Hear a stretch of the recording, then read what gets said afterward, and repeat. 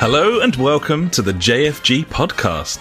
This is episode 195, our Game of the Year show. My name is Alex and I'm joined as ever by my very good friend Ash. Hey buddy, how you doing there? Hey buddy, as always, feeling good on a Wednesday.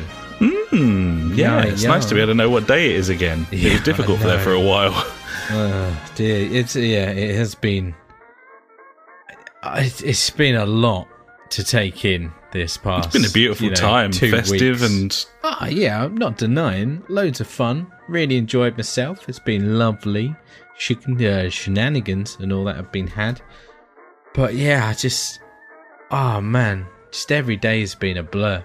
Mainly because of the drinking. It can happen that way. It will happen that way. It will. It will. It always will.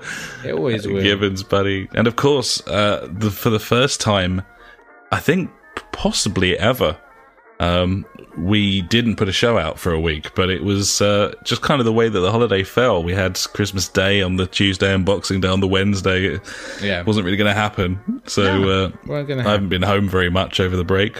And no, our next show was always going to be family up and around about town and stuff. So yeah, it was Gibbons. a case What of... I will say, buddy, is as this is Game of the Year show, had we done our Game of the Year show last week, my Game of the Year list would be different. A game has made it onto my list that I didn't play a week until the last week. Yes. No, I don't know what to think about that. Really, I mean, well. It'll certainly build increasing amounts of tension because obviously everyone really, really cares on the internet what I think about things. So I do. I'll keep telling myself that. And I'm on the internet. There you are. I'm exactly. Right, see, I'm right here on the internet. You can look see at me now, Mom. Exactly. I made it. I made it. Fuck you, sweet buddy. So, how was your Christmas? What did you get up to? More importantly, of course, as we live in a world of consumerism and capitalism, what did you get? Well, I got some tasty jumpers. By tasty, I mean like Marks and Spencer's jumpers. Not like edible. No. I got a hoodie. It was like a weird fish hoodie. I was like, I haven't heard of that make for at least a decade, I'd say. Yeah. But that was fun. Got my mandatory slippers as well, which is always nice. I mean, I'm a fan of the slipper. I don't know about you, but I don't have any slippers. I haven't owned any slippers since I was about 12. Well, I mean, next Christmas, I know what I'm getting. Now you know. You know now. Of course I do. Oh, lovely, buddy. Finally, buddy, I got some beard oil, which is nice. Oh, meaning you did get something from your wish list. I did, yeah. I did get it. And you suspected it was going to be that one. Yeah. Didn't you? I kind of wanted like a brush and like a kind of grooming set. I did ask for a grooming set and I just got some oil. I was like, cool. Yeah, fuck you. You finished this out. Yeah. You get the rest of just get shoe shining equipment, buddy. That'll probably do the same job, I'd imagine. Yeah. I believe it's the same thing. So bit of polish. Yeah. That'll do. It'll work. Yeah, exactly. As always, you have to end up buying your own Christmas presents, really, the ones you want. You certainly do. So that's what I did. I bought a 4K 28-inch monitor. Shit, the bed for the for your new gaming den. Yeah, and how's that working out for you, buddy? Yeah, it's fucking lovely. It does 4K at 60. I'm like, that'll do for now. That's all I need. But yeah, fucking sweet. It's a big step up from my 8-year-old fucking 21-inch AOC monitor that's just got horrible light bleeding and everything's wrong with it. Whereas this is lovely and crisp and really nice and runs really well. And it sounds like you got a pretty good deal on that as well, because the Boxing Day sales were not too bad this year, I thought. There were some decent bargains kicking about. Yeah, I totally forgot about it because... I don't know, I was busy cleaning the house and sorting stuff out for people coming round and things. And then when they got here, they were like, oh, have you seen anything in the sales? I was like, oh, no, I haven't. I'll have a look now. And went on the Curry's website because father-in-law gets a 10% discount there. So I'm like, I'll get another 10% off that. I was like looking at the TVs. I was like, oh, there's some okay, decent-ish ones here. And then I was like, I wonder if there's any monitors. And yeah, there was this Samsung, like, it's quite an old model, but it normally retails at around 300 quid. I'm like, I'm not spending 300 quid on an okay monitor. My plan was to spend about 450 quid on a 4K monitor with UHD and HDR10 and everything on there. But the reviews of like monitors with HDR haven't been great. So I was like, okay, maybe not. And then I saw this for 200 quid, so 10% off that, another 20 quid, so 180 quid. I was like, you know what? That sounds about right for me. 180 it's a good quid. Deal, that. Yeah, it's a really good deal for a 4K monitor.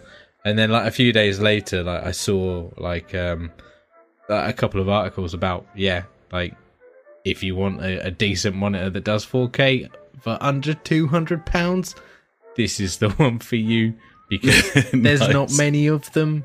And this does it really well. It's got like AMD FreeSync or whatever it is on there as well, so that's quite nice. Oh, cool. Yeah. And there's like a 1 millisecond delay, so even better.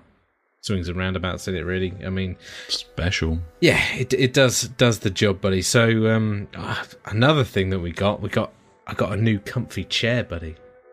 Oh, obviously I had to buy this. What for your office, like a games place? So downstairs in the kids' playroom, I've set up like the TV, like the Switch, and like the old PlayStation. So that's all like fixed to the wall now. But there's no seating in there, and I bought I think it's some kind of lounger. It's not like a lazy boy. It's like a 2-seater kind of thing. It's stupid comfy. And yeah, the other night I was just like lying down, like feet up on a footstool there, just like I just found myself like sinking deeper and deeper down into it. Like, so I was like pretty much lying down. It was nice. It was very, very comfy. So yeah, I've got 2 gaming areas now, like serious business podcasting station upstairs and cash relax downstairs. So Friday night game night is going to be downstairs, I think, on the comfy sofa, getting shit-faced. Sounds beautiful, buddy. Sweet as the proverbial punch, closer to the old to the kitchen as well, and therefore the fridge full of beers. Gotta get them beers, be all buddy. set. Gotta get them beers in. Yeah, so we're streaming this. We're back streaming, buddy. We're live on the internet right now. Hello. Shalom. Hello. Yeah. So I've hardwired my gaming room now. I bought some Cat 7 cable. Pointless. Nice. But I was like, might as well get the highest one that I can with all the fucking speed and shit on it. So yeah, I've got that. Everything's all hardwired now, so no shitty Wi-Fi for me, thank you very much. And yeah, I'm just sick of buffet food and finger foods now, mate. I've had enough. He wants proper dinners, ladies and gentlemen. That's what he's after now. I had a salad for lunch, and I was like, this is fucking amazing. It was terrible. Nutrients. Yeah, I was just like, yeah, nah, and drinking. I mean, I'm drinking tonight, obviously. Begs the question, buddy, what are you drinking tonight? I am on the Green King IPA this evening. Nice. It's a lightweight, but, you know. It is. And again, to echo what you were saying about the vast buffets and overindulgence, a lighter beer felt like a good shout this evening. No, it's a good shout. I'm on the shipyard this evening. It's only nice and smooth. But yeah, it's nice. It gets the job done. It's nice and smooth. It's lovely. Sweet as the punch. Yeah. The only thing really that I got left to say is I've really kind of struggled this year to pick a top 5, let alone a 10. Yeah. Well, I made it a 5 for your benefit. Thank you. Because I was like, I don't know, but we'll get onto that in a bit anyway. So go on then, buddy. How's your festivities and jovial things? Oh, and also New Year's Eve, I was in bed by like 11:30 because fuck New Year's, really. Okay, fair enough. I have 3 kids. I can't go out, so fuck you guys for going out. He didn't fancy the hootenanny, and to bed he went. Fair play. Yeah, buddy. So yeah, go on, buddy. How's your couple of weeks been? What have you been up to? Yeah, it's been sweet. What did you get? Did you get anything good, huh? Tell me. I got some nice prezzies, buddy. I got some t-shirts, including this Camera Obscura t-shirt that I'm wearing. So, Camera Obscura t-shirt. Like they made a Look at that. It's on the internet. You can see that cool. on our live stream. Also, from my sister and her fella, they got me a t-shirt, a go-karting t-shirt with a big go-kart on there and that. For when we go karting, buddy, I'll be fucking dressed to the nines. I'm all good to go. So, there's that. I mean, if I, like when I go places, I like to wear what I'm doing there. So, going swimming, wear someone that's swimming. It's like news articles in your local paper where someone's maybe tripped over a pothole or something, and it'll be a picture of them pointing at the pothole as the image of the story. Makes sense, yeah. That's kind of where I'm going with it. Say what you see. It's I like it. Yeah, it makes sense. If I can wear what I'm doing, then no one will have any trouble recognizing what's going on. It'd be nice and easy. And it would appear to me that the world's getting much, much dumber by the minute. And people need all the help they can fucking get, mate. So there you go. That's that's what I'm going for. He is absolutely right. Yeah. I got some presents that my 12-year-old self would have probably done some sort of strop, maybe tried to hold his breath until he died. But now I'm really pleased with, for example, a large piece of slate for my table to serve, cured meats and cheeses on. There he is. Yeah, I mean, as I said, my 12-year-old self fucking hates me, but here we are. That's where we are now. And some nice champagne flutes, buddy, with a sort of pearlescent kind of finish on them. So that was quite nice as well. Fucking, oh God. One of my favourite presents was Kimi Räikkönen's Book of Haikus, which is a charity book that's been made and okayed by Kimi Räikkönen. Formula One driver, for anyone who doesn't know. Fuck you, though, if you don't. And it's just a book of haiku poems taken from quotes like radio messages that he's done, or TV interviews where he's been quite short with people and stuff. It's just shit that Kimi Räikkönen said in the form of a haiku. I like. Do you want to hear one? Please. Let me grab the book. Hang on.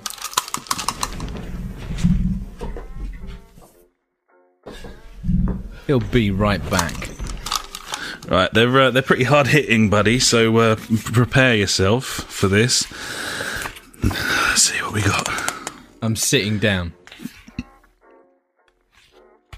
Right, here we go. A little taste for you. This one's the opener for the book. It's called Normal, buddy. This is Kimi Räikkönen. Haiku, normal. Normal.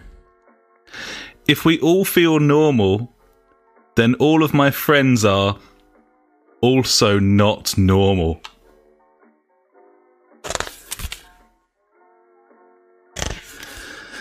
I know. Is it philosophical, this? I mean, here's one for you, buddy. You'll like this one. This is called Helmets Are Special. I wish this wasn't going to be called Game of the Year. I wish we could call it Helmets Are Special. Here we are. Kimi Räikkönen, Helmets Are Special. I wipe it so that I can see better. It protects my head.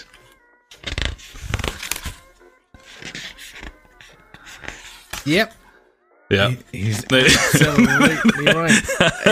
It reminds me of the picture I put in our Discord about with Mario, and he comments saying, "Don't forget to wash your foreskin." There you go. Yeah.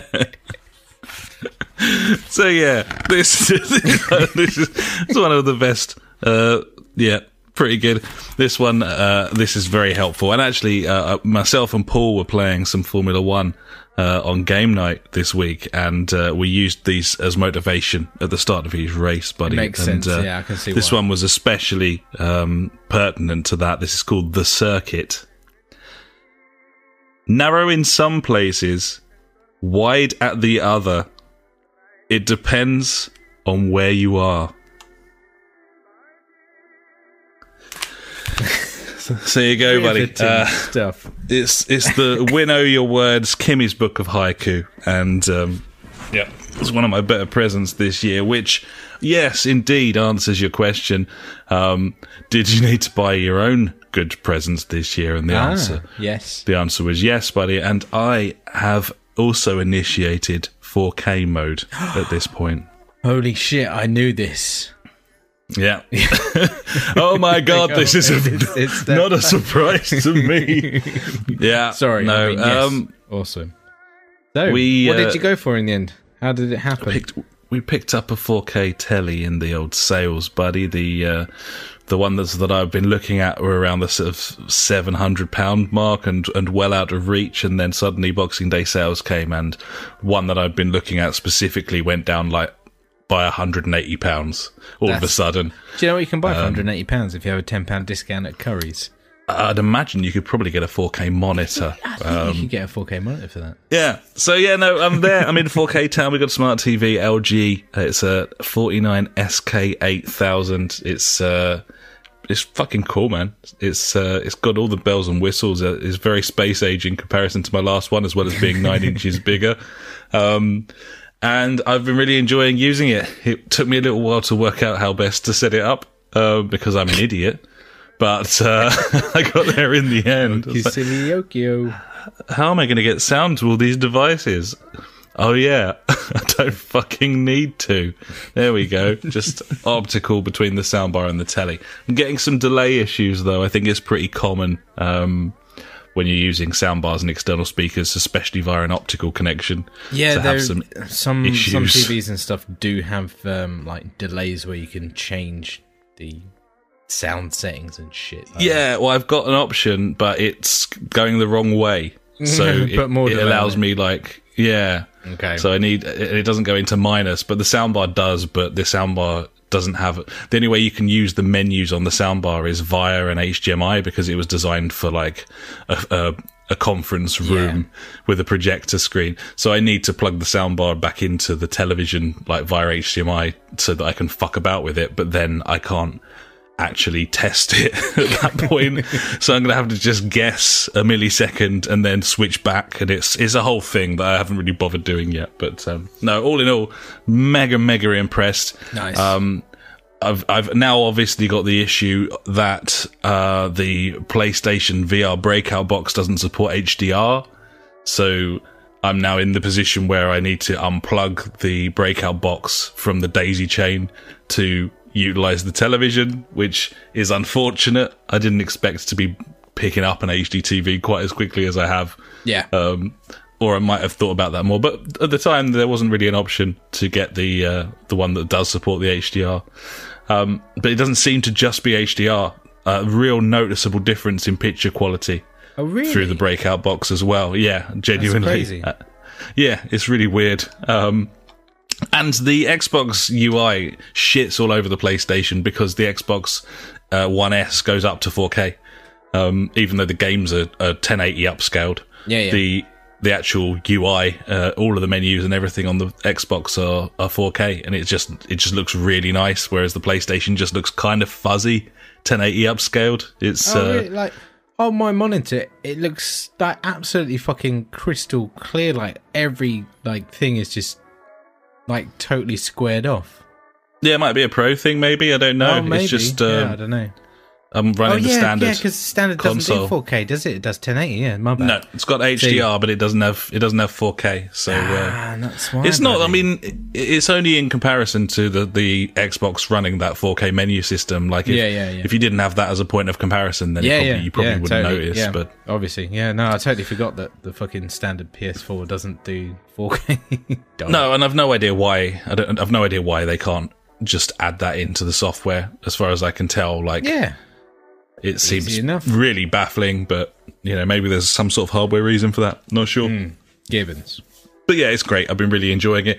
Done away with our BT box because the Freeview HD that it's got is far superior. Yeah, so there's just no need for it.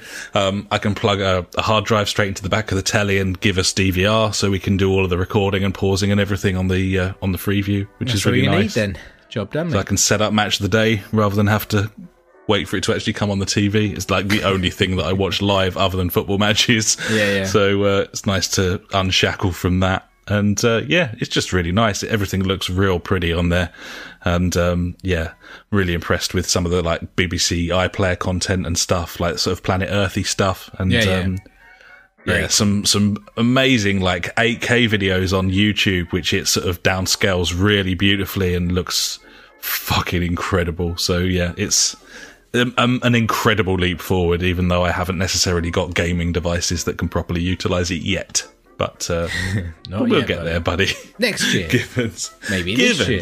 Who knows? We shall see. That it would be such a shame if my PlayStation was to stop working, buddy. I'd have to get a Pro. So, hopefully that won't happen. Hopefully it won't happen. But, yeah. So, yeah, that was my big purchase, buddy. Other than that, I had a really good Christmas. I spent Boxing Day at my folks. We did a sort of American barbecue thing. So I had a couple of disposable barbecues set up on a wheelbarrow in the garden. On Boxing Day I was outside Classic, necking beers and cooking fucking steaks and shit. So that was neighbours like poking their heads over the fences like, look at this prick. That was quite fun. What's this cunt doing?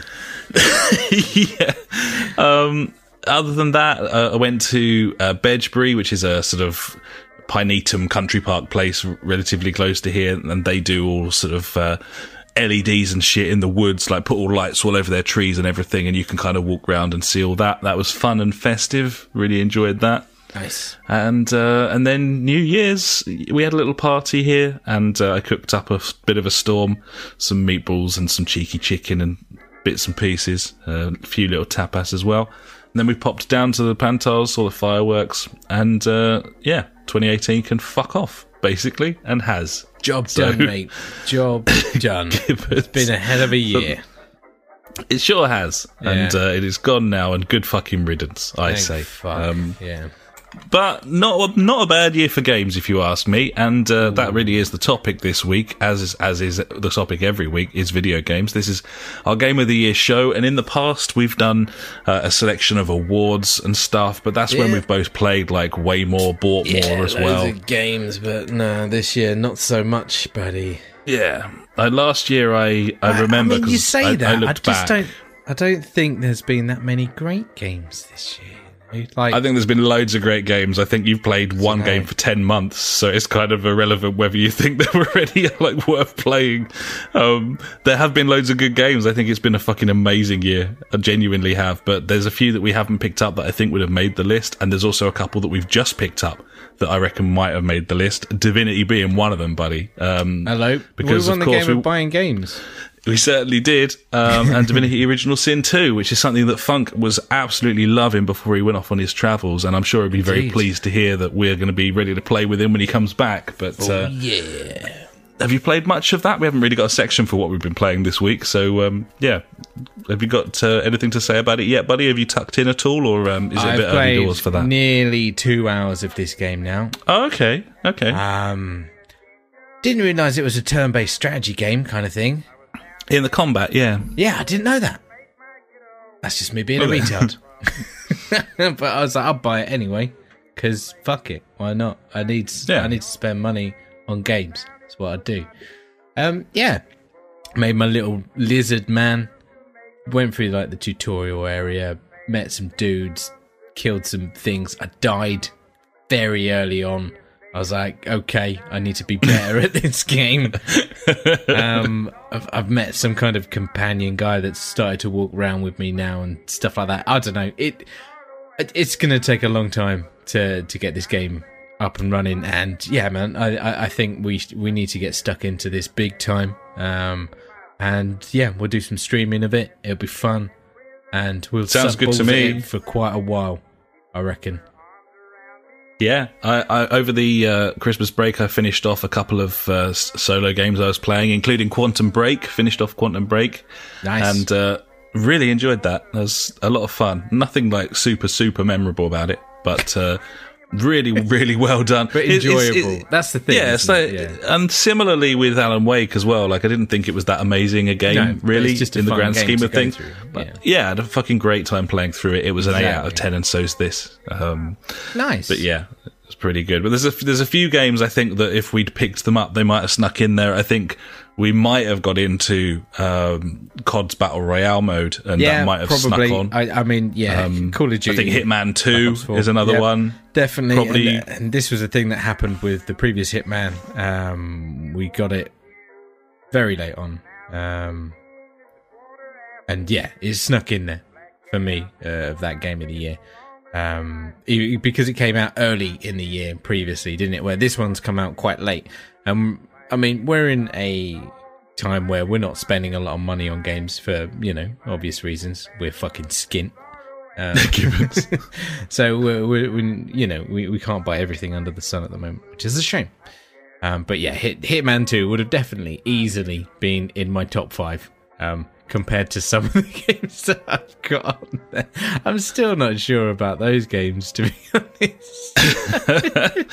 Well, I mean, the real blessing for me was that Xbox, because it doubled the number of new games that I played. It meant you could get stuck into so many games, and also games that had like literally come out this year as well because of that Xbox Game Pass. Once again, just praising that so much. It's fucking amazing. It's amazing how many games launched on that service, and that's been the real sort of eye-opener, has been that there's been brand new games that have been, £40 on the PlayStation and free on Game Pass. Like, it's crazy. It's ridiculous, and I don't know, but we've certainly bought less games this year. As I said, mine was kind of boosted up by Game Pass, but overall, I certainly hadn't played. I think I did an actual test. I'd played 26 titles. The Switch this year, buddy. I played a lot of games on that. That's true. Yeah, unfortunately, they're not very good. Well, I played 26 new games this year. Ooh. I played 26 2018 games, and last year I played 28. So it's actually only two different. You're in a healthy situation. Yeah, it's not too bad. Not too bad. So I didn't count.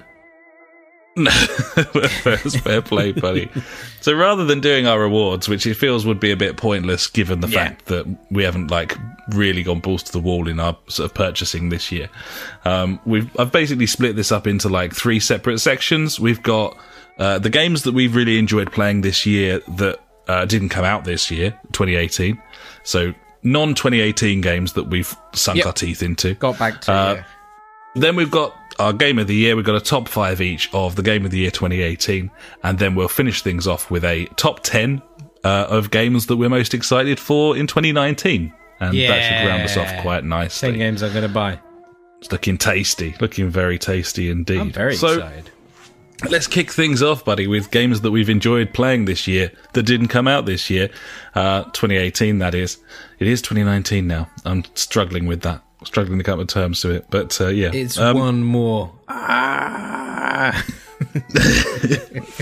So, do you want to kick things off? We haven't got a specific number or anything here. It's just stuff you played this year that you've really enjoyed, I guess, or you've spent lots of time playing and hated.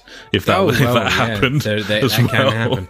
Yeah, no. Mainly, it's just a few Switch games that I want to mention because I got the Switch at the very end of last year, literally that week of Christmas, this time last year. So I didn't get to play a lot of the original games that came out on the Switch in 2018 or 2017. Yeah. Yeah, 2017. So yeah, you had a little bit of a library to tuck into. Didn't you? I mean, Super Mario Odyssey. First of all, that would have definitely been in my top 10 last year, easily. Fantastic game. Great to get back to a Mario game. Fantastic platformer, sound, music, visuals. Everything about that game is just amazing. If you enjoy Mario of any sort, or have done in the previous years, this is a game that, yes, I do recommend playing. It's great because you can play it with your kids because, you can hand them one of your Switch Cons or Joy-Cons, whatever they're called. And they can play as the old Cap, which is, it adds a new little dynamic to the game. But yeah, it's just really good. It kind of backs away from your main story linear-driven kind of Mario in a way, and it is way more open worldy in the sense that, you know, you load into a world and then it's the case of finding out what you have to do there, where are the stars and stuff you need to collect. But fantastic game, Super Mario Odyssey. Yeah, man. Another one on the Switch, obviously Zelda Breath of the Wild. This got ridiculously great reviews last year, or 2 years ago. You know what I mean. It's tough, isn't it? But yeah, I can see what you said. Confusing. Yeah, Zelda. I mean, massive open world. Everyone knows about Zelda. I mean, if you don't, then why are you listening to this podcast? I don't know. What are you doing? What are you doing with your life? Get out! Yeah, I've really enjoyed my time with Zelda, and also my son's got really into Zelda, which is cool. I dig it. He digs it. We can talk about it. It's great. Fun. Nice, man. Another one on the Switch I got was Stardew Valley, which was one that I really should have bought. We should have bought on the PlayStation, like when it came out, I feel. Well, it's not co-op yet, is it? No, but, they're patching I believe it it is year. now on the Switch, I think. Yes, it is on the Switch, and it's coming to PS4 and Xbox. Yeah, so perhaps it when might it does, still be something that we pick up in the future, because, you know, we like various games like that. I mean, Don't Starve, we played a load of that. I mean, it's different mechanics, but, you know, that 2D top-downy kind of style. You're talking about you weren't like mega impressed with 2018's games. One thing I will completely agree on is that there's a massive shortage of decent co-op experiences, like story-driven co-op experiences in 2018. I think in favour of open world fucking, you know, battle royale and stuff. I mean, I looked at several like top 50 games of like 2018 this week, and I was like, I just wasn't really feeling a lot of them. I don't know, it's probably down to my game taste these days or whatever, but maybe time limitations and things like that, I don't know. But none of them, well, there were obviously the main few that struck out at me, and I was like, yeah, that's good. And anyway, and the last one was Destiny 2. I still play that game, and that came out last year. Yeah, well, I mean, Forsaken, I saw Forsaken pop up on quite a few Game of the Year lists as well. Yeah, so a lot of people treating that season as a new game. Yeah, I haven't done that. You're welcome. I know how you feel about that, dear listeners. Yeah, I mean, it's going to become more and more difficult to be a purist in that respect, though, isn't it? As games are becoming more live servicey, it's going to be tougher to be hardline. What was the other one? The Prey? Was it like Moonshine? Yeah, that popped up in a few. I know. I was like, well, that's just DLC. That's not even a game. I don't know. So yeah, I guess, you know, we were obviously, you know, groundbreakers, or, you know, we were the original fucking G's doing that. Yeah, we were like, first ever Game of the Year show. Yeah, we're like, whatever. We do what we want. Now, like, every fucking Tom, Dick and Harry is doing it. It's like, nah. So we're above that now, buddy. And again, possibly supports your argument that the games list is slightly unimpressive, is that people are having to clutch at straws with downloadable content and stuff as well. But, yeah. I mean, there's a couple that we both played and really enjoyed. One being Ark Survival Evolved. I must have played 50 odd hours of that thing, and it's really fun. I mainly played with Funk, who kind of curated the experience for me. Like, he was, you know, he'd pump in like several hours of prep before I came on and got to sort of reap the benefits. Yeah, so it was kind of a weird. Yeah, exactly. It was really fun for me. I didn't have to put any of the grind in, but it's a really impressive game with terrible graphics that I very much enjoyed. Yeah, because this was a game that we picked up like pretty early on, I think, because it was in like, I don't think it was like in beta, was it? Because obviously, like, Sony don't allow that. That's what I was trying to say anyway. Yeah, no, we picked it up and then didn't it touch went in it a for sale, months. and then it got an official release, and the game like doubled in price. Or something, That's right. Which is yeah. mental. But yeah, no, it was one of those games that like looked really cool. And when we first played it, we were like, "What the fuck's this?" And then Funk, for some reason, took a very good shine to it and kind of pulled us back in, I guess. Yeah, I remember us doing a show where I listed like 5 games that we'd picked up and not given the time to. But even after that show, like Funk took that and was like, okay, Ark is a game that we should try and like extract some value from. But I still probably wouldn't have fucking played it had he not put the time in to learn how it worked that he could teach me. I just wasn't willing to give that game the time. Like it just ran so badly. It did. But the systems that it had were incredible, and the things that you could do on there. It's still a vast community on there at the moment, and that Switch version looks like the worst thing I've ever seen in my life, but it's sold pretty well. So yeah, there you go. That will happen. We just got a subscription. I don't know what it's to, but fucking friend of the podcast, Tom from my neck of the woods. Oh, yeah. Okay, yeah, he's just subscribed somehow. I don't know how he's done it, but fucking legend. Welcome to the party, pal. Yeah, he loves that shit. Yeah, beautiful stuff. I don't know what that means. Yeah, good to be streaming again. Yeah, it is good buddy. Shit. Sorry to cut you off there, buddy. It's cool, man. No, I was just fucking waffling on like a twat, always, textbook me. That's what we do. And yeah, the other game that we played together, I bought because I've wanted it for a long time, and that was Need for Speed 2015. Need for Speed. The game that we both platinumed this year was Need for Speed 2015. What a game, mate! That was fun. Yeah, that was a good 15 hours of really, really fun, and it's awesome. It's the best.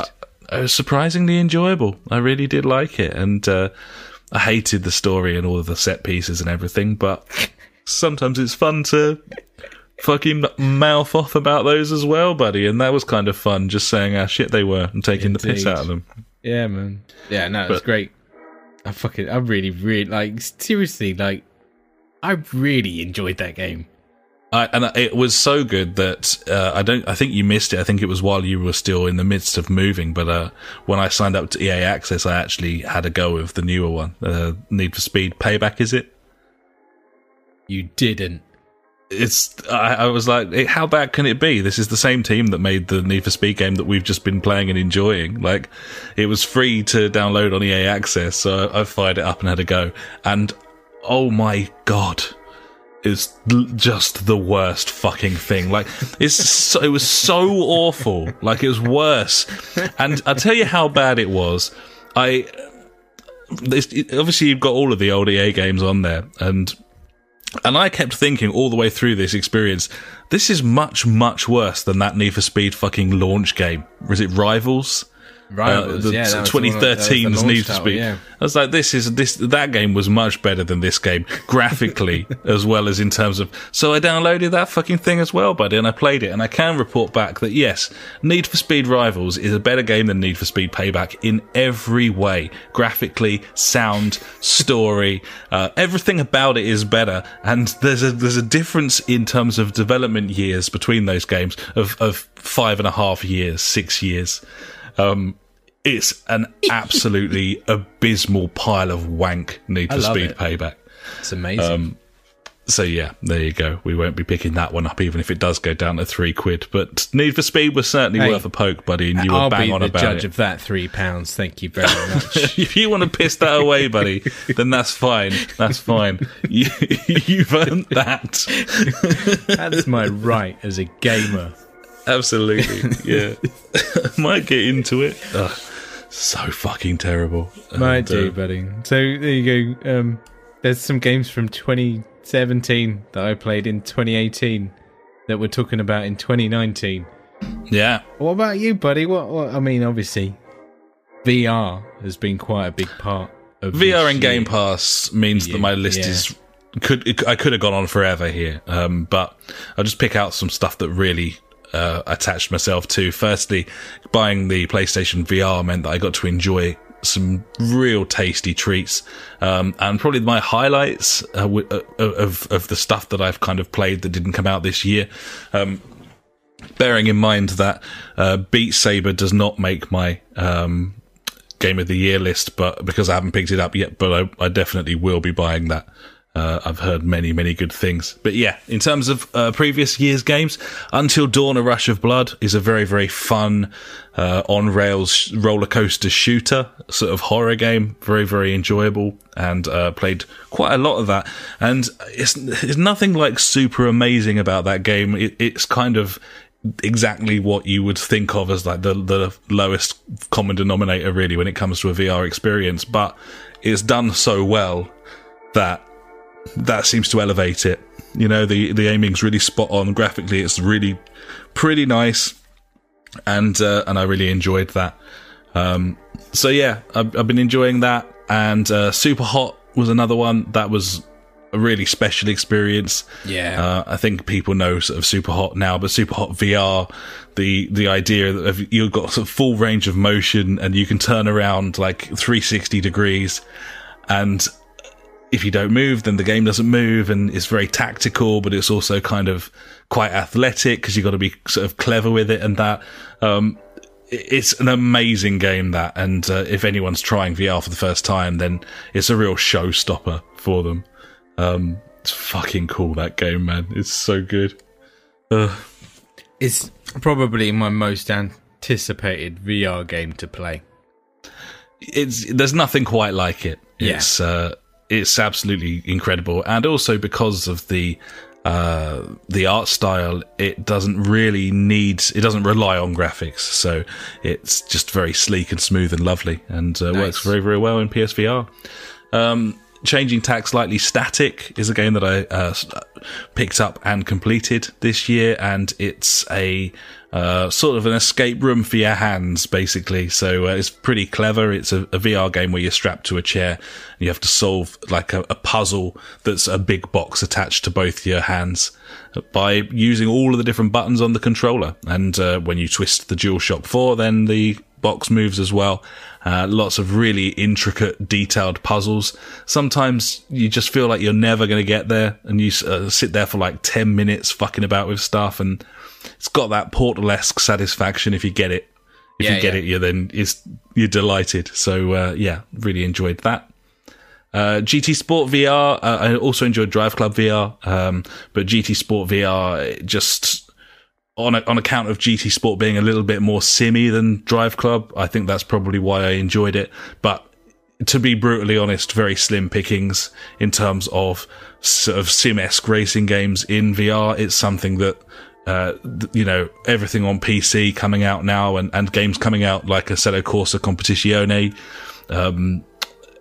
even Project Cars 2, these are all VR titles on PC. The PlayStation just hasn't got the chops, unfortunately. But GT Sport VR is good if you want to do some time trialing around its various tracks, and because they kept adding tracks throughout the year, that content kept growing for the VR aspect as well. So by the end of the year, I could do laps of like the Circuit de Catalunya, for example, and really enjoyed that. It was fun. Get your face in there. Get your face in the fucking car, mate, and head on down the road. And finally, probably the most immersive and desperately terrifying title on PlayStation VR still is Resident Evil 7. It's absolutely fucking terrifying in the best way possible. And I have been gradually tiptoeing my way through that. And I mean that literally. Play a few rooms and I'll turn it back off again. But yeah, it's and graphically and the way that game's put together. I mean, it's a game that stands up brilliantly outside of VR, so you knew it was going to be a bit special in VR. And in fact, there's a trend there. Some of the best VR games are ones that work perfectly well outside of VR, like that Star Trek one, for example, where you control the Enterprise. So yeah, that was my VR buddy. And then elsewhere, just to run down a quick list of stuff that I've put lots of hours into this year. LA Noire was something I picked up last spring and played relentlessly for about a month. I think I'm about an hour from the end of it. I still haven't completed it, but I really enjoyed my time playing that, having not done so before. Yeah. Life is Strange, another surprise title that I completed this year, and I don't know, I just really gripped me, that thing, even though the characters were a bit shit. Coming at you, buddy. Life is Strange 2. I know. Yes. Fucking Game Pass. Yeah, absolutely. Yeah, Life is Strange 2 hits Game Pass shortly. I'm really looking forward to that. It's a completely different story, completely different characters, but the same sort of feel. They're going for that sort of Stranger Things vibe with Life is Strange, and the characters are a bit vacuous and it's a bit teenage, and it's possibly not for me, but I really enjoyed my time in that game, and it was just really interesting. I've always liked that sort of butterfly effect stuff, and being able to rewind time and sort of try out like all the different dialogue trees until you decided on your best course of action. It's just something about that I kind of dig. So I enjoyed that. And then more recently with the Game Pass and the Xbox, Ori and the Blind Forest, I've been playing through a little bit, and I'm really enjoying that. That's a lovely, lovely game, and looking forward to the next one of those. Human Fall Flat is a really fun sort of adventure version of Gang Beasts, which I'm really enjoying playing through, and it's got split screen co-op, so I've been playing that with the missus as well. We're really enjoying that. Quantum Break, as I mentioned before, really enjoyed playing through that. Great acting in there, really cool story, pretty stupid and probably not mega memorable, but the tech was just there. Like they've got something there, and we will return to this conversation later in the show. Okay. And finally, the surprise standout game that didn't come out in 2018 on Game Pass is Grid 2, which is a 360 game that's available on that Xbox Game Pass that I'd never picked up. I think it came out after 2013, after we made the change. Mm-hmm. And it's fucking brilliant. It's absolutely brilliant. It's got Gotham-esque street tracks with a better drifting model than Need for Speed. And graphically, it looks pretty decent as well. It's fucking cool. It's a really good game. If you've got Game Pass and you haven't delved into the sort of backwards compatible titles yet, I highly recommend this. I've sunk probably 20 odd hours into it, and I really like it. It's fucking cool. Bearing in mind that I've got like Forza as well, and various other like current gen games. But it's Grid the 2. arcade. Grid 2 is the arcade racer that you've been waiting for, Ash. It genuinely is. And is it on PS4? I don't think it was on... Well, it might have been on PS3. Don't know. I can find out very, very quickly. It probably was, wasn't it? Grid 2, PS3. Yeah, it was a Codemasters game, wasn't it? It was a Cody's game. Whether it's on PS Now, I don't know. I'm not paying £13-14 a month for it. Oh, no cunt is. I could just buy a PS3 and buy the game for less, probably. It looks like it is on PS Now, so you could maybe use your trial to give it a go, but we'll see throughout the year. Nice. So yeah, buddy, that's my list. I could have had like 24 more in there. I've played a lot of games this year, certainly since July for some reason. But it's been great. I've been really enjoying myself. Nice, buddy. I mean, there's some good games from 2017 and before. Absolutely, buddy. Yeah. I feel like we're nailing the Game of the Year show, by the way. So far, like 50 minutes in, it's like no talk of any recent game. Damn right, we do what we want. Yeah, mate. It's our bodies. Yeah. So I think it's probably time we got there, though. Okay. Let's go ahead and talk about... If we must... Games of the Year 2018. In the past, we've kind of done a bit of a working out type thing, haven't we? Where we've seen, like, based on our voting stuff and done things. Fuck that. We're not interested in that. We've got two lists. I got a top 5 and Ash has got a top 5. There you go. Game Put of the together, Year. That's 10 games. It's a little bit of repetition, I think, if we did that. But do you want to kick things off, buddy, with your top 5? Yes, sure. I'll go for number 5, these? obviously. Yep. Starting at the worst game that I've played this year. Out of the 5. I'm going for Pokemon Let's Go, mate. Floods of nostalgia. I mean, it's not a great game at any level, really. They've just done. I said about it on the podcast when I spoke about it. It was just fantastic waves of nostalgia coming back, like being able to go to Kanto, the original area, and now that they've converted into this luscious 3D environment. It was just fucking awesome, buddy.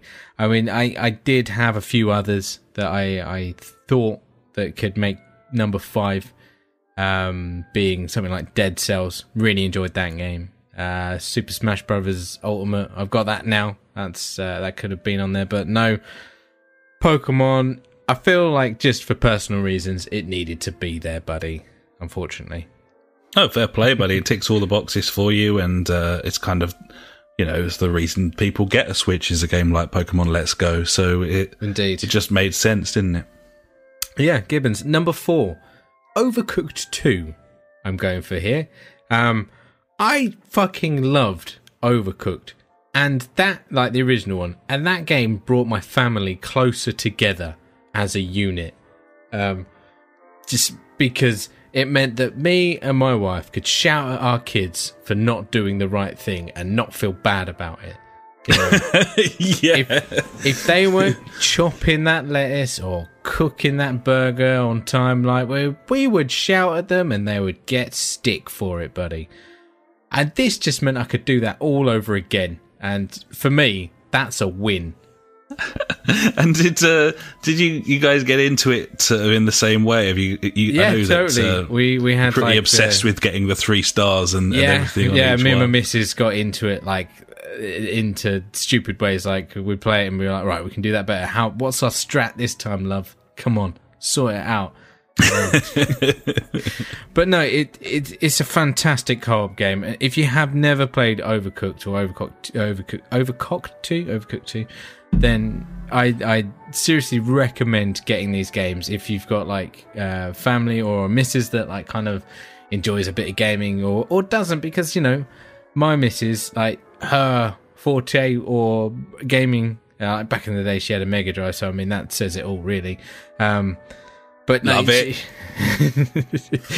She loved like Bomberman and stuff like that, and this has like that perfect like top down 3D 2D puzzly kind of puzzly, yeah.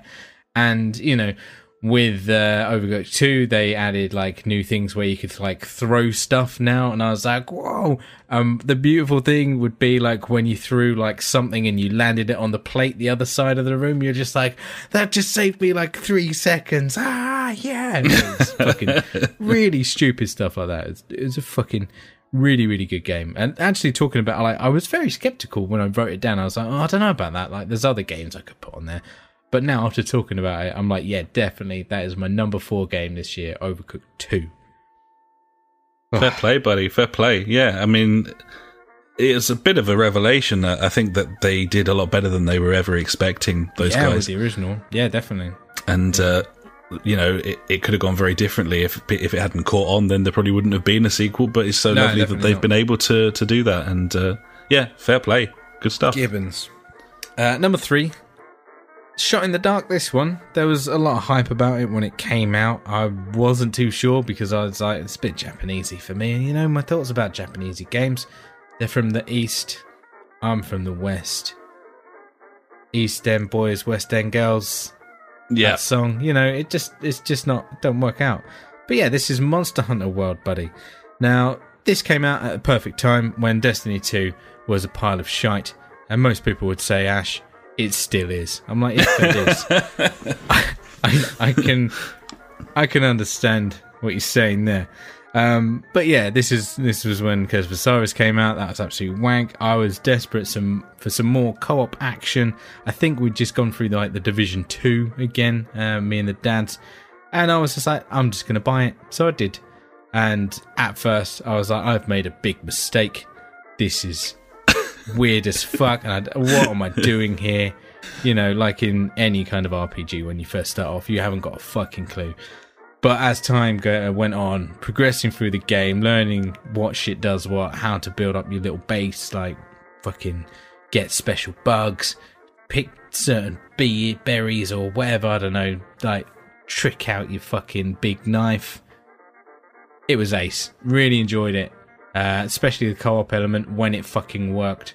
Once you understand how it worked, which was really dumb. But no, like, slaying those massive monsters, these things are fucking huge, and you've just got, like, this fucking stick, and you've got to beat the crap out of it as much as you can, using, like, these different tactics and things like that.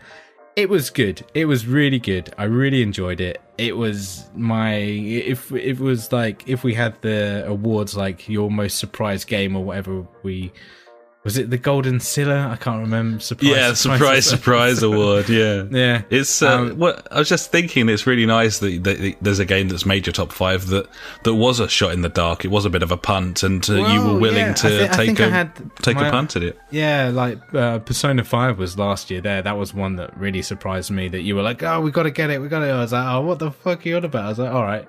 Fucking ended up getting really into it. So I'm glad that I got this game and pumped quite a lot of hours into it. Really enjoyed it. It's a good game. Not for everyone, I'd say, but it was a great co-op experience when you can get the co-op working, buddy. Yeah, I keep thinking that at some point I will play that thing. It is installed on my PlayStation and has been for months, but just never fire it up. I really did not enjoy that beta at all. Exactly, and it comes back to what we're saying about that whole like 2, 3, 4 hour mark, like with Need for Speed and stuff. Once you get past that initial, and then you get into it and you're away, kind of thing. Yeah, it's definitely one of them games. Number 2. So obviously there's 2 slots left. You can pretty much fucking guess which 2 games that I've played this year that they're going to be. It just depends on what order. And number 2 is Red Dead Redemption 2, buddy. Ooh. Doesn't make the top spot for me. Now, obviously, this was a fantastic game. We know that. I mean, you're going to talk about it in a bit as well, because I'm guessing it's in your top 5. I haven't seen it, by the way. Maybe I have. Who knows? Rockstar absolutely smash it. Like, storyline, open worldness, scenery, everything. This game's got it all. Fucking fishing, mate. I mean, what more do you want? Bit of fishing, I'm in. Bit of fishing. Number 2, though, not good enough. So, number 1 has to be God of War, buddy. Boy. Givens. Yeah, for me, this game is fucking outstanding. I was playing it last week because I was like, I need to get a decision on top spot. So I went back. Immediately just got straight back into it, was throwing my axe about, and I was like, this feels fucking awesome. Yeah, it's not like The Witcher where it was a real ball ache to get back into it if you drifted away. It's so intuitive, God of War, isn't it? It works really well, and then after a while I'll be like, oh yeah, that's how you use your special moves, and that's how you get Atreyu to do his fucking bow magic and get your magic wolf out. I was like, holy shit, this is all coming together. And I immediately picked up where I was in the storyline because it's quite memorable, which is good. Which, bodes well for the game. So I was like, okay, yeah, I know exactly where I am, what has happened, because, it had me gripped all the entire time that I was playing that game. I was focused on it. I didn't want to put it down, mate. It was so good. Graphically, it's fucking amazing. Storyline is brilliant. Voice acting is sublime. The characters that they portray are just wicked. And one of the big things for me is I can't believe that this is a God of War game, and that like, not that that's a thing that should tip it over the edge, but for me that did, because I played previous God of War games and I was like, what the fuck is this all about? Playing this game, I'm like, holy shit, they've cracked it. I'm totally with you on that one. I mean, later in the year, God of War 3 Remastered hit PS Plus, and I was like, oh shit, I've played all the way through God of War. I will try this. It's not, hack and slashing games not tend to be my forte, but this has opened my eyes kind of thing, and I played God of War 3 Remastered, and I fucking hated it. Yeah, now, exactly. Whether that would have been the case before the new God of War came out, I don't know. I suspect probably, but more likely, yes. But yeah, pretty weird. So there you go, buddy. There's my top 5. Number 1, God of War. Number 2, Red Dead Redemption 2. Number 3, Monster Hunter World. Number 4, Overcooked 2. And number 5, Pokemon Let's Go. Eevee. Obviously, I was playing, but both the same. Give a fuck. Very nice, buddy. Very nice. It's a nice list, and it's cool that you've got like a classic Switch game, you've got a family game, you've got a game you took a punt on that's kind of co-op-y, you've got your sort of super open world story driven game, and then God of War as well. So it's a nice diverse mixture. Well, there you go. I like to please, buddy. Gibbon. So go on then, buddy. Hit me with your top 5. You're going to start at number 1.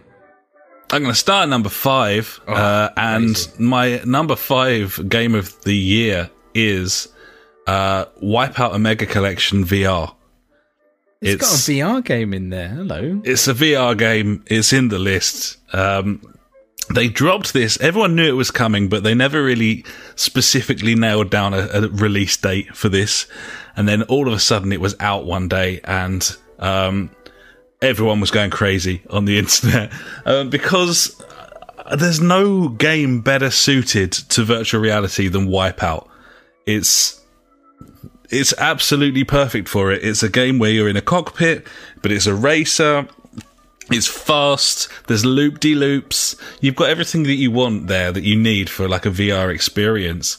And I think they did a wonderful job integrating it into the game. Most games that integrated VR in some way, there were massive compromises either to the look of the thing or the content, the features. Look at GT Sport. You can only do like time trials and 1v1s. The whole rest of the game's gated off.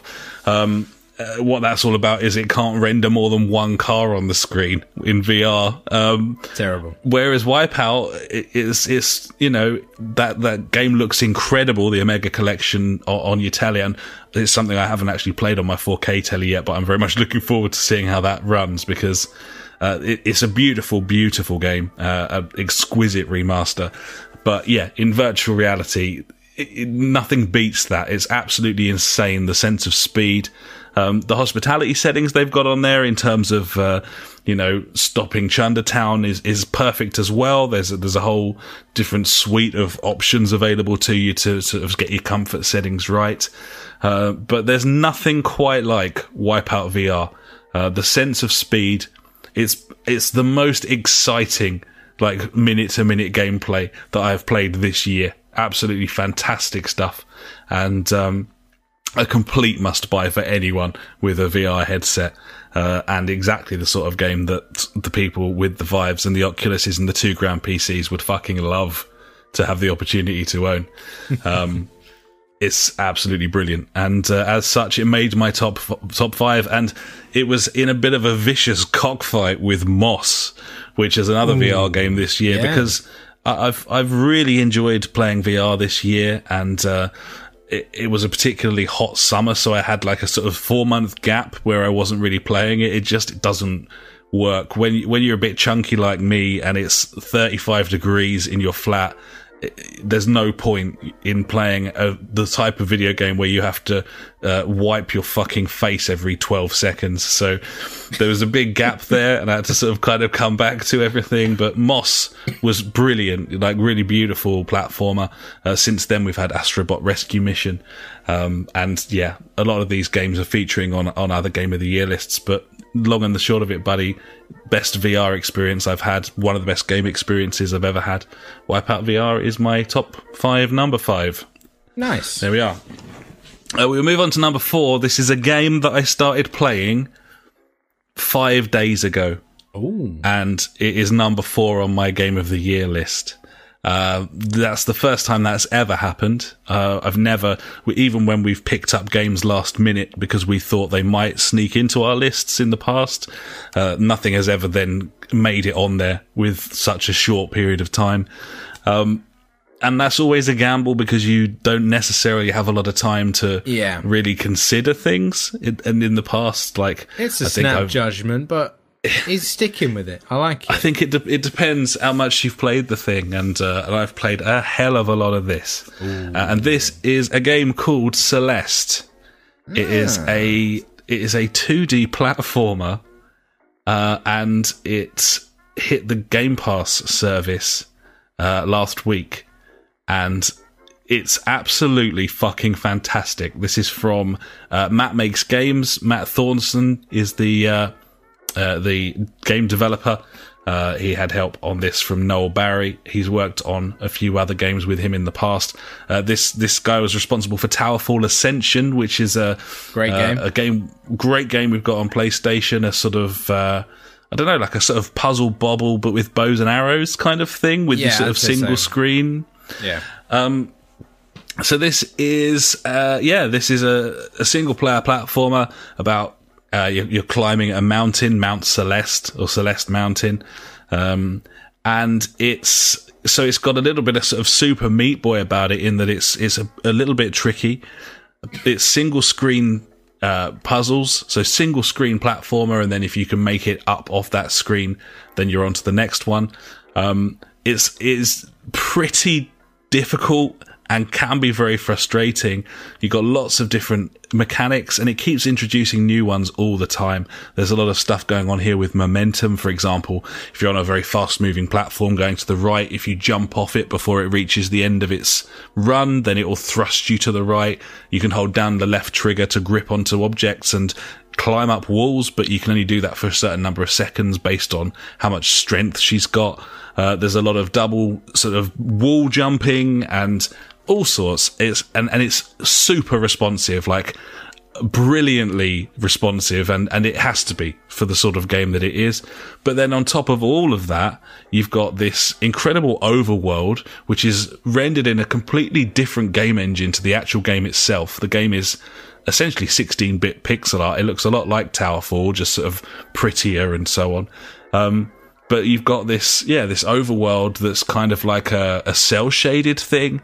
And then in the game, you'll go through and it's got like a great deal of RPG elements as well. There's dialogue trees and all sorts of stuff going on here. I'm reliably informed that there's over 450 levels or stages on this thing. And they're talking about adding more. It's absolutely fucking fantastic. It's nothing like any game that's ever been in my Game of the Year before. Sonic Mania was probably the closest that anything came, and that was a remaster, so I probably wouldn't count it in the same way. I fucking love this game. I think it's absolutely brilliant, and for all of those reasons, it is my number 4 this year, despite me only starting to play it last week. What do you make of that, buddy? No, that's awesome. Like, I've had it sitting on the Switch for a while. You've kind of inspired me to get going with it then, I think. It's real good. I mean, it's the sort of thing that you could easily bounce off pretty early doors, but it's tricky, but it tries really hard not to fuck you over. Like, it's not it's not like a Rage sort of game, because the mechanics are all in place that it feels very fair.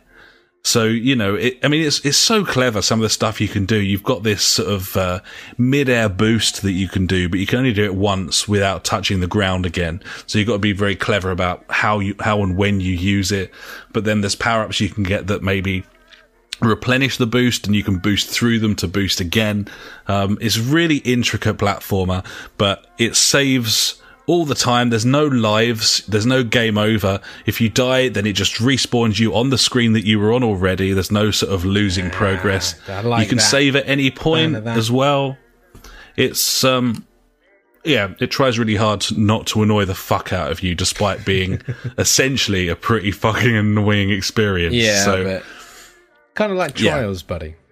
There's a hint of Trials about it, in that it's, each stage, it's not really necessarily just like a platformer. It's like a puzzle that you've got to suss, and then you have to be dexterous. But it's the sort of game, it's super hard, and then when you get it, it's mega, mega satisfying. So, it's fucking great. Give it a burn. Nice. Let me know what you think. I will, buddy. I will. Number 3 for me is Red Dead Redemption 2. Oh, third place. It's third place for me, and that is because it is a fucking fantastic game. I loved every moment in that environment. I thought that the graphically, it's an absolute masterpiece. It's the best voice acting you're ever going to hear. The world is gigantic and there's myriad of different things to do and so on and so forth. And we've talked about it in the past. It's fucking brilliant, this game. But the way that Rockstar does a single player story campaign is archaic. It's not progressive. I find it incredibly annoying. And the further through the game I got, the more intrusive it became. And what I'm talking about here is go to wagon. Drive wagon. Yeah. Drive wagon to yellow patched area. Oh, you've parked 2 inches to the left of yellow patched area. So we're just going to fucking wait. Oh, you want to go off down this path? You failed because you fled the area because you didn't follow the yellow line on the map. And what is the point exactly in creating such a gorgeous environment? Yeah. If all you're ever looking at is a fucking map in the bottom corner, that they have a problem with their quests here. And the thing that's really highlighted it was The Witcher. The Witcher 3 is head and shoulders above Red Dead Redemption 2 in the way that it does its quests, in the options that you kind of have about how you want to go about things. And that really did tarnish the game for me. I still thought it was absolutely brilliant. It's still like a 9 out of 10 game for me. One of my favourite game worlds of all time. And Arthur Morgan is a character that I absolutely love. Like, big fan. I think he's one of the best ever video game characters. In fact, most of them in that game. And it's funny and it's clever and it's brilliant. And for the however many fucking 100 hours or whatever that I spent in that game, I loved it. But it isn't one of the greatest games of all time, and that is because it's got a quest system out of a game from 10 years ago. And they need to. I can see that. If they maybe focus a little bit more on nuanced storytelling rather than horse testicles, then it would have been a better game. And I get that they want to curate the experience and get the pacing, and this is the safest way to do that. You know, they want to make sure that you're hitting the right story beats at the right times, and maybe that's why the story's so good. Maybe it wouldn't work otherwise. I just think other games have done storytelling better, including one higher on my list than this one. And for that reason, this is number 3. Number 3. Ooh. Would you agree with that? Like, it's... No, yeah, I think what you're saying is absolutely right. Like, there's so much good with that game, but like you say, it's got issues. It has, and it's a shame, really, because I think it was less of an issue in GTA 5 because you're in kind of a built-up environment with roads and so you can on. Get like from A to B pretty quickly in GTA, and in this, no. Yeah, but the openness of this game, it makes it seem even more stupid that you have to do things in such a strict manner. Rudimental way, Yeah, because you're in the middle of fucking nowhere, like, apart from like a trail between a couple of trees or something, it really feels like you're in the wilderness. You could go anywhere, and yet here you are following yellow dots, parking in this, you know, it's...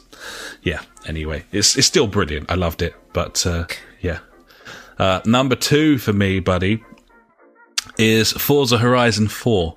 Ooh, nice, buddy. I didn't get to play this year. Hopefully next year, maybe. Who knows? We'll see. It's absolutely brilliant. It's just fucking so fun. There's nothing more fitting from a racing game created by a company called Playground. It really is a playground, and it feels like every decision that they've made, they've approached it as, what's the most fun thing we can do with this? How can we make this the most fun? What would be the most fun cars that we can have, and the most fun track layouts, and it's everything about it. Like the way that it's put together, even down to when you're doing like an online race, and they've kind of set it up so that it's very, very difficult for anyone to spin you or for contact to really sort of be disastrous. Everything's been thought out to make this as fun as possible. And then on top of that, you've got graphically one of the prettiest open world games I've ever seen. Absolutely stunning game, isn't it? Incredible looking game. And when that HDR kicks in, even on the S at 30 frames, this thing looks the business. Massive selection of cars because they've got the huge advantage of having that Turn 10 Forza thing behind them. They've got that juggernaut full of its licenses. They've got all of that stuff right there. But then, you know, it's an open world arcade game, something like The Crew's trying to kind of replicate. But then because it's got that Forza pedigree, it's got a full-blown damage model. The cars mangle and fight, and a full-blown damage model in terms of like the handling and the way that's affected. You know, you can be trundling down the road at 35 miles an hour in an Aston Martin like DB9 because you've driven it into a fucking tunnel. Like it's incredible. Like the way that they've recreated some of the places that I've been on holiday. Like you can buy. One of my favourite holidays I've ever had was up in Bamborough in the Northumberland sort of coastline. You can buy a Bamborough Castle in this game and live in it. Like it's you can park awesome. All your Maseratis outside it and then fuck off in your Atom down to the fucking south coast. It's a playground cool. of fun. It's got amazing audio, brilliant like songs and radio on there, really funny stuff. It's quite tongue in cheek.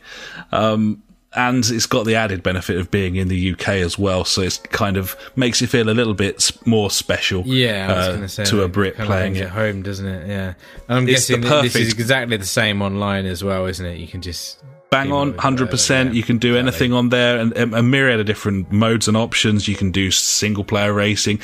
You can race against driver tars. So I'm regularly racing against cars with my friends' gamer tags over the top of it, and that's kind of nice. But then you can do team play online as well, team battles.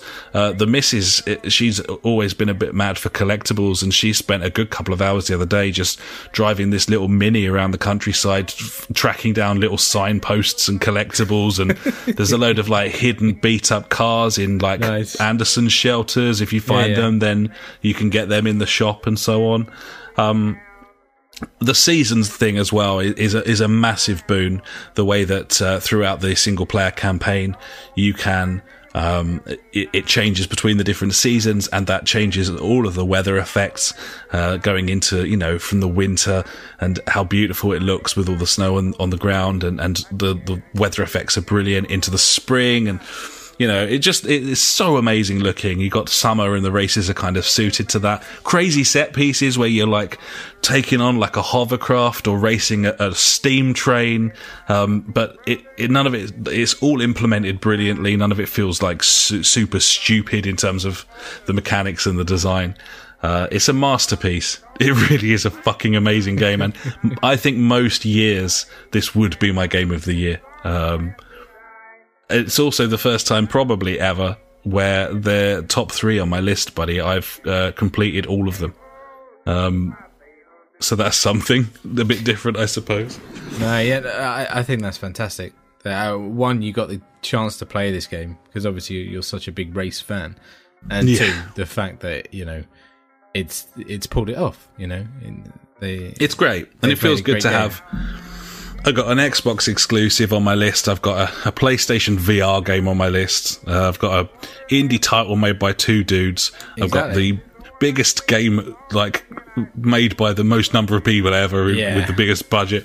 And then I've got my number 1, which is the same as your number 1, and that is God of War. It had to be God of War. It is a masterpiece of a game. It's absolutely brilliant. I don't have much more to say about it than you said, really, except it's a game that I felt we were kind of taking a punt on because I had no real interest in God of War as a franchise beforehand. Yeah, true. I think this is the most beautiful looking game I've ever seen. I think it's got an incredible story with fantastic acting from an actor who I really like because I was always into kind of Stargate SG-1, and he's brilliant as Kratos, and then Atreus as well, like absolutely fantastic from this kid. They presented an award at the Game Awards and were pretty funny on stage. They were. But it's it's amazing, and I love the fact that it's only semi-open world rather than proper open world. It feels more like a sort of old school game in the way that it funnels you in different sort of realms and directions and stuff. Yeah, it's nice. It's full of mystery and mythos. It's well paced. It has occasional issues where you'll end up fighting something that you really shouldn't be fighting at the level you're at. That happened to me maybe a couple of times. Yeah. I've been there. But all in all, it's absolute collect fest in terms of all the different things that you could find. Brilliant battles, even to like once I completed the game, the post story content was fucking fantastic. It's another game that I have platinumed this year with help from the missus and looking at some little guides to find all those fucking little green birds that were flying around. It's just another in a long line of wonderful PlayStation exclusives up there with Uncharted 4, with Horizon Zero Dawn, hopefully with The Last of Us 2 this year at some point. Fingers crossed, buddy. The Xbox is just in its first sort of 5 years of life, it could not compete, and I don't think that it's going to get there before this console cycle runs out. So it's it's the place to be, really, PlayStation, for these big single-player exclusives. We haven't even talked about Spider-Man because it's not a game we picked up this year. We picked up, yeah. I'm sure we'll end up picking that up in a deep sale at some point. But I believe so. It's just one of those games where I want to play it because it's had such good response from everyone, but I don't know. I was so put off by those Batman games and that style of combat that I would just... The Rocksteady sort of... Yeah, and the fact that so many people rated those Batman games. They said, these Batman games are fucking amazing. And I played them and I was like, I can't get it. I can't get into this game because of the combat. And I fear that would be the same with Spider-Man. It was the open worldness of those Batman games as well. I think I preferred Asylum to the open world ones because it was more enclosed.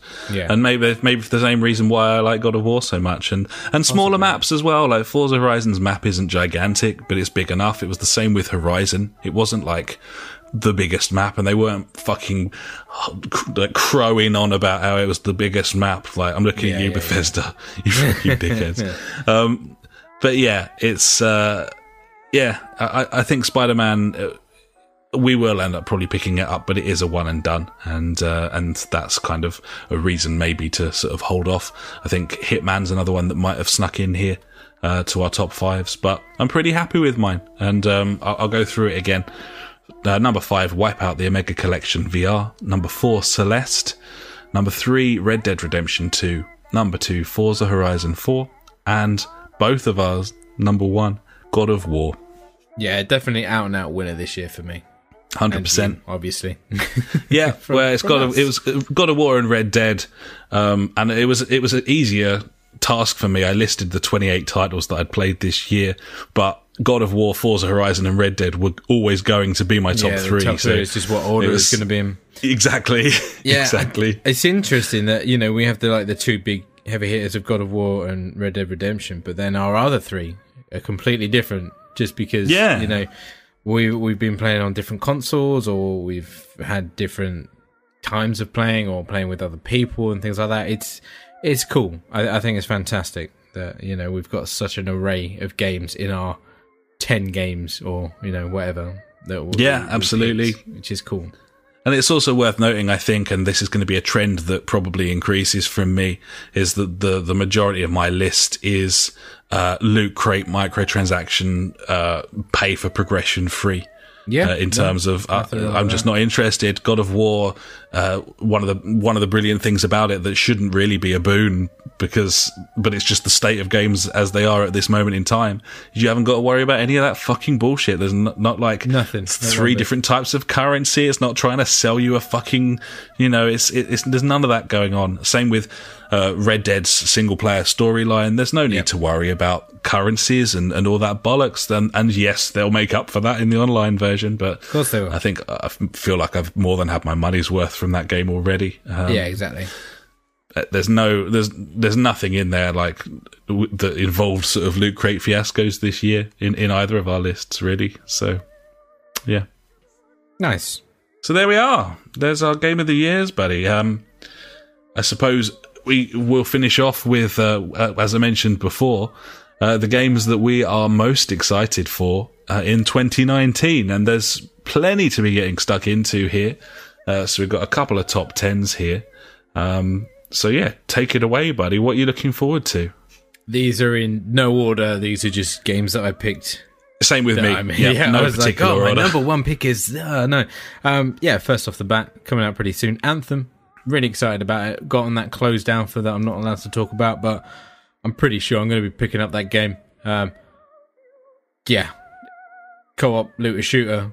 It's my cup of tea, mate. I love it. It's your bread and butter, isn't it? In many ways.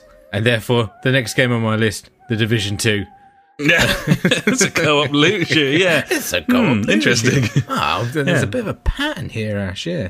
But yeah, obviously, I played through the Division twice. Ended up buying the season pass in the sale, playing through a load of that. Really enjoyed it. It was cool. I'm definitely going to pick up the second one. Trials Rising comes out soon. I've always been a fan of Trials. So I'm going to get that, and talk of this is that it's going back to its roots. I'm like, yeah, whatever. Probably isn't, but 20 quid. I'll buy it. I'll play it. It'd be cool.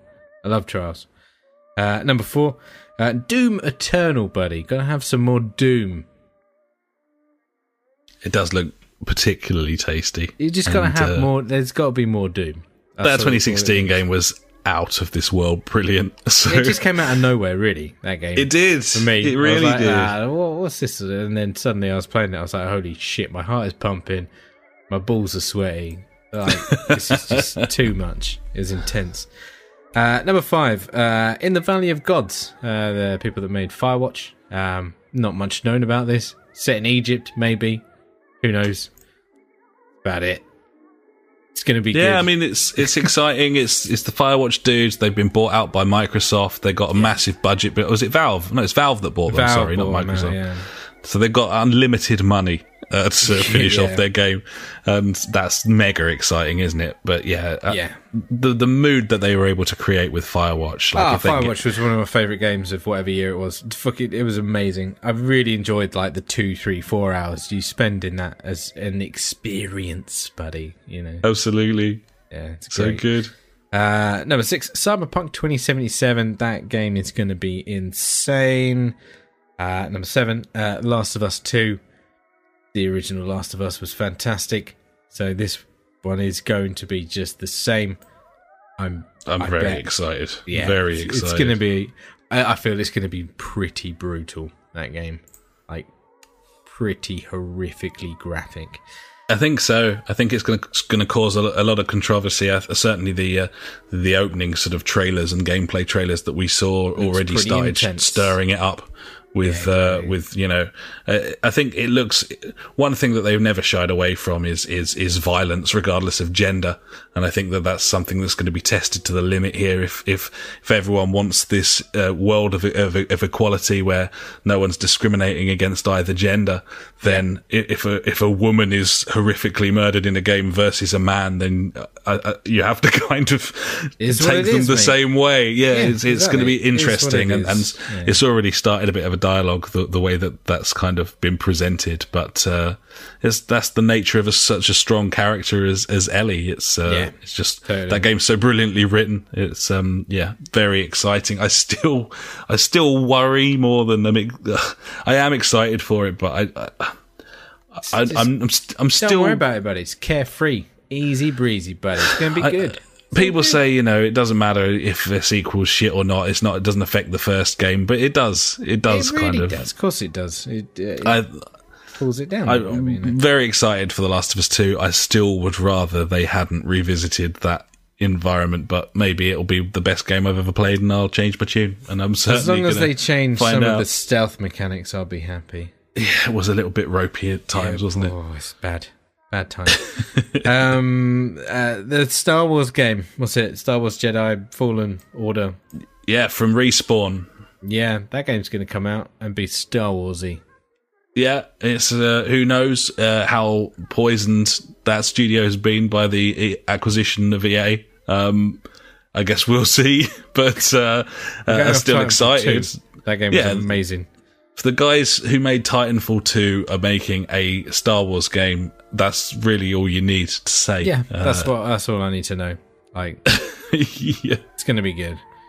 Absolutely. The next Pokemon game is coming out this year. It's not going to be like Pokemon Let's Go. It's going to be new Pokemon area, new Pokemon, new stuff. Interesting. I'll get it and play it But yeah, I'm interested in seeing what it's going to be, because there's been little to no details about it. So yeah, we'll see. And finally, buddy, bit of a random one here, but I don't know if you remember the leaked footage of the Harry Potter game, Harry Potter Magic Awakened. Yeah, it's a Warner Brothers game, isn't it? Obviously. Oh, yeah. Harry Potter RPG, mate.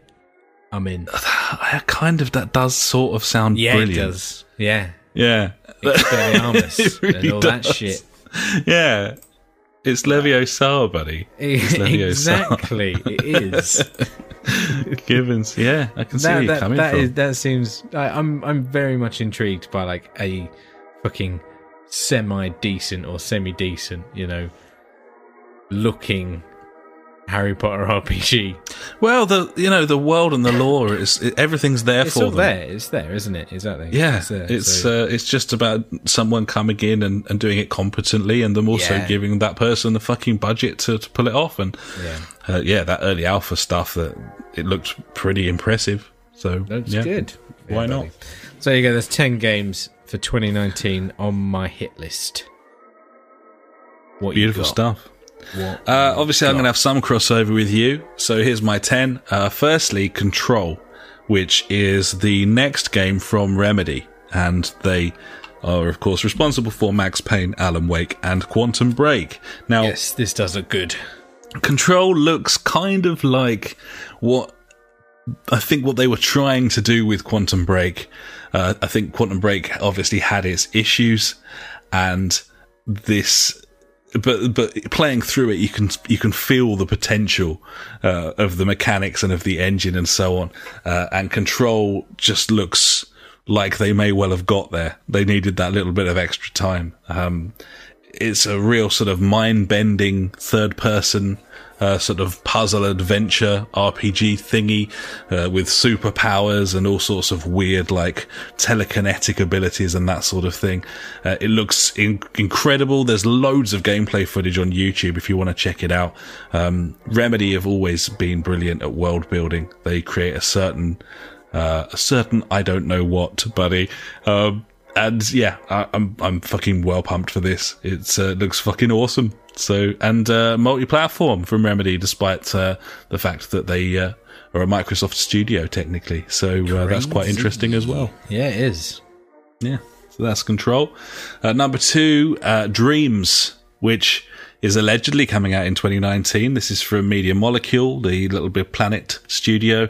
They've been working on this game for a really long time. And no one knows exactly what it is, but it looks like a sort of very easy to use game building thing. But as is with a lot of Media Molecule stuff in the past, you'd probably spend most of your time playing through other people who could be bothered. Yes, so that's what I did with Little Big Planet. Exactly. This is a game that's going to have full VR support, and that's why I'm so interested. If I didn't have the headset, I probably wouldn't give a shit about this. But I can recognise the potential, and stuff like Tilt Brush that's come out on the PC headsets. This could be something pretty special. They've showed a lot of stuff, but they've never really explained how any of it's going to work. So it's a bit of a punt, but. I'm excited all the same, and that has to come out sooner or later. So I thought there was a beta. There's supposed to be one early this year. Has it been pushed back to early this year now? Yeah, I'm hoping that it'll be, not under NDA, and then I can talk about it, because that'd be cool. That'd be nice. But pretty excited for that, whatever it may be. Next on my list, Wreckfest from Bugbear. This was pushed back. The PC version's been out for some time. It was in alpha for a really long time. This is the spiritual successor to Flat Out, which was a racing game series that I absolutely loved. They lost the license to that. It was given to, was it Big Ben or Milestone, one of those B-grade studios. So that's why I had no interest in the fourth game in the series. But this just looks like so much fun. Perfect game night racing game. Dirt track sort of stock car racing with an incredible physics model. And I'm really excited to see how that's turned out on the consoles. Should be really good fun. Nice. Yeah, man. Definitely want to get. Yeah, it's as I said, like perfect game night game. Like just fun. Just really fun. Probably pretty silly. And it's got those destruction derbies as well in like the mega bowls and stuff. So that's pretty cool. That's always fun. Gibbons, full blown. Last of Us 2, of course, as you said, for all the reasons that you said. Cyberpunk 2077, because, yes, absolutely, that's my most anticipated game of all. Blood and Truth, another VR title on my list. This is from the guys London Studios who did the London Heist on the PlayStation VR Worlds disc. And I thought that this would be out by now, and I'm getting more and more worried about it the longer it's taking. I've heard some tentative reports from people who played it late last year who said it was all very sort of linear and they were kind of hoping for something a little bit more expansive, but I've still got massive hope here because the London Heist was super linear and it was still fucking enjoyable. And it's important that big games come out on VR, I think, as well, to kind of keep that thing alive, as well as all of the little indie titles. We don't really talk about the fact that about 15, 20 VR titles come out every month, but a lot of the time they're stealth released with no warning and don't pop up on any game websites and stuff. It's kind of weird. It's a bit of a Wild West to the VR section of the PlayStation you just don't know store. what you can trust at the moment. No, kind of thing. It's you kind of got to let things be out for 3 or 4 months until someone fucking spots it. And a shout out to Eurogamer, by the way, because a lot of the gaming websites just don't really bother covering PSVR, whereas Ian Higton at Eurogamer, he's on the pulse all the time. I noticed 3 of his like top 5 games of the year were VR titles this year because he's been like balls deep with all that stuff. So nice. He's kind of my go-to source when a new one comes out, and worth checking out. So yeah, that's Blood and Truth. In the Valley of Gods, as you said, I've got Star Wars Jedi Fallen Order as well.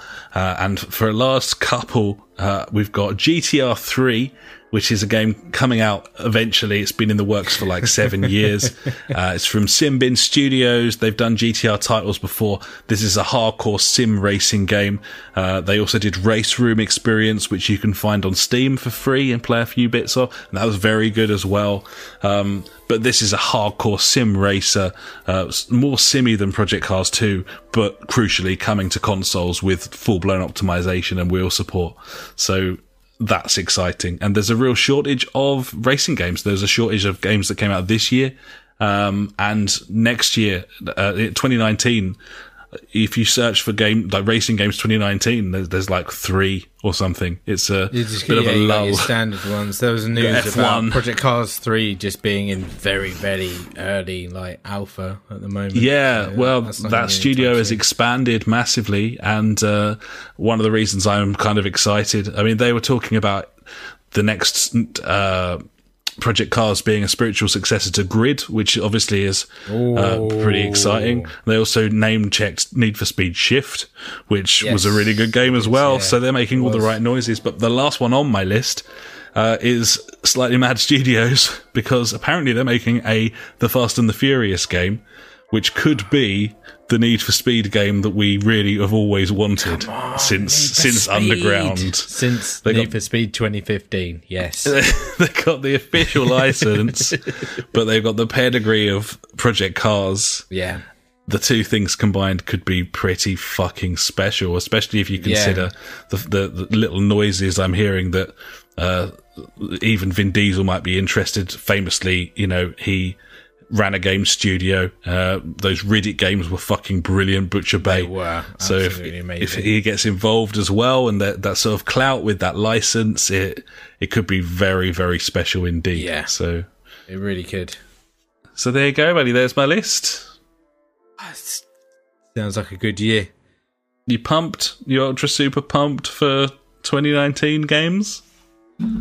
Or tentative? I really am. Or... Yeah. I really am, to be honest. Like, I know I said, like, looking back on 2018, I was like, not much really happened for me. It was a bit shit, really. But, I mean, it was a bit of a shit year for me. I wouldn't put it down to games being that bad. It was just, I had a bad time in 2018 with all, like, the shit that I had to deal with, moving house twice and renting, and just... Luckily, I'm in a position now where I can settle down. I've got my 2 gaming areas now. So, yeah, it is time to fucking take the bull by the balls Fucking Gibbons. Get stuck into some fucking video games, buddy. Get back on track. Sounds like a plan, buddy. I'll do that with you. We'll fucking do it together. Play Beautiful stuff. Nice. Well, yeah, I'm looking forward to it as well, and I also hopefully we're going to see some new consoles this year as well. Not necessarily released, but certainly announced, and that's always fucking exciting when we've got a new cycle on the way. So was it? The rumours are like late 2019, early 2020, in it. So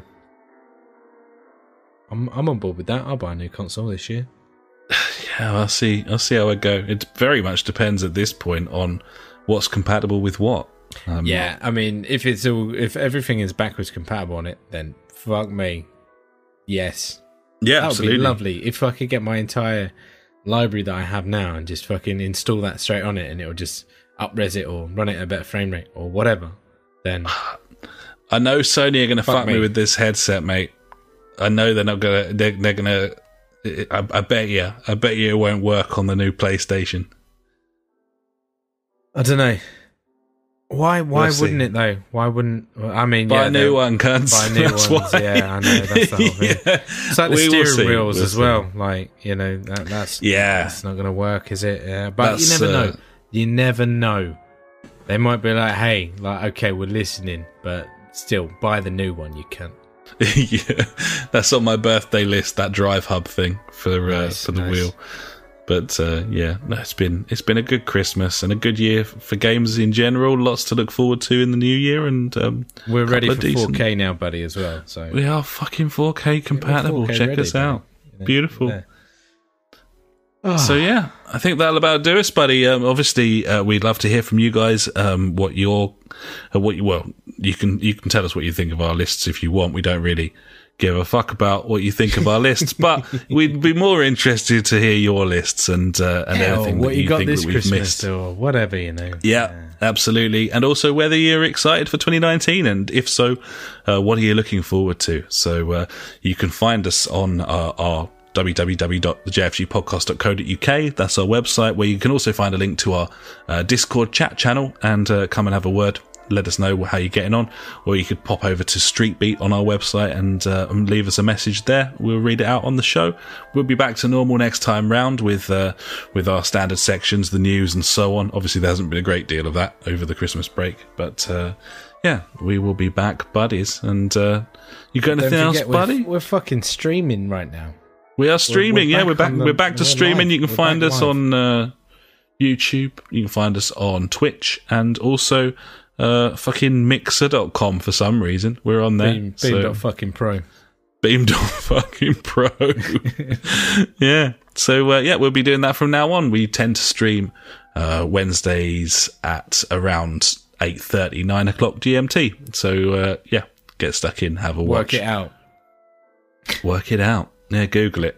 Sort your lives out. We're not doing it for you. There you go. Thanks so much, buddies. We'll be back next time. What are we gonna? We play some games now, or are we going to bed? What are you doing? Yeah, we'll go play some Divinity, buddy. Oh, that sounds like a cheeky plan. I'll do that with you. We'll do that. Sweet as the punch. Okay, we're off to play Divinity Original Sin 2, and we'll catch you next week. Until then, I've been Alex. He has been Ash. Goodbye. Farewell.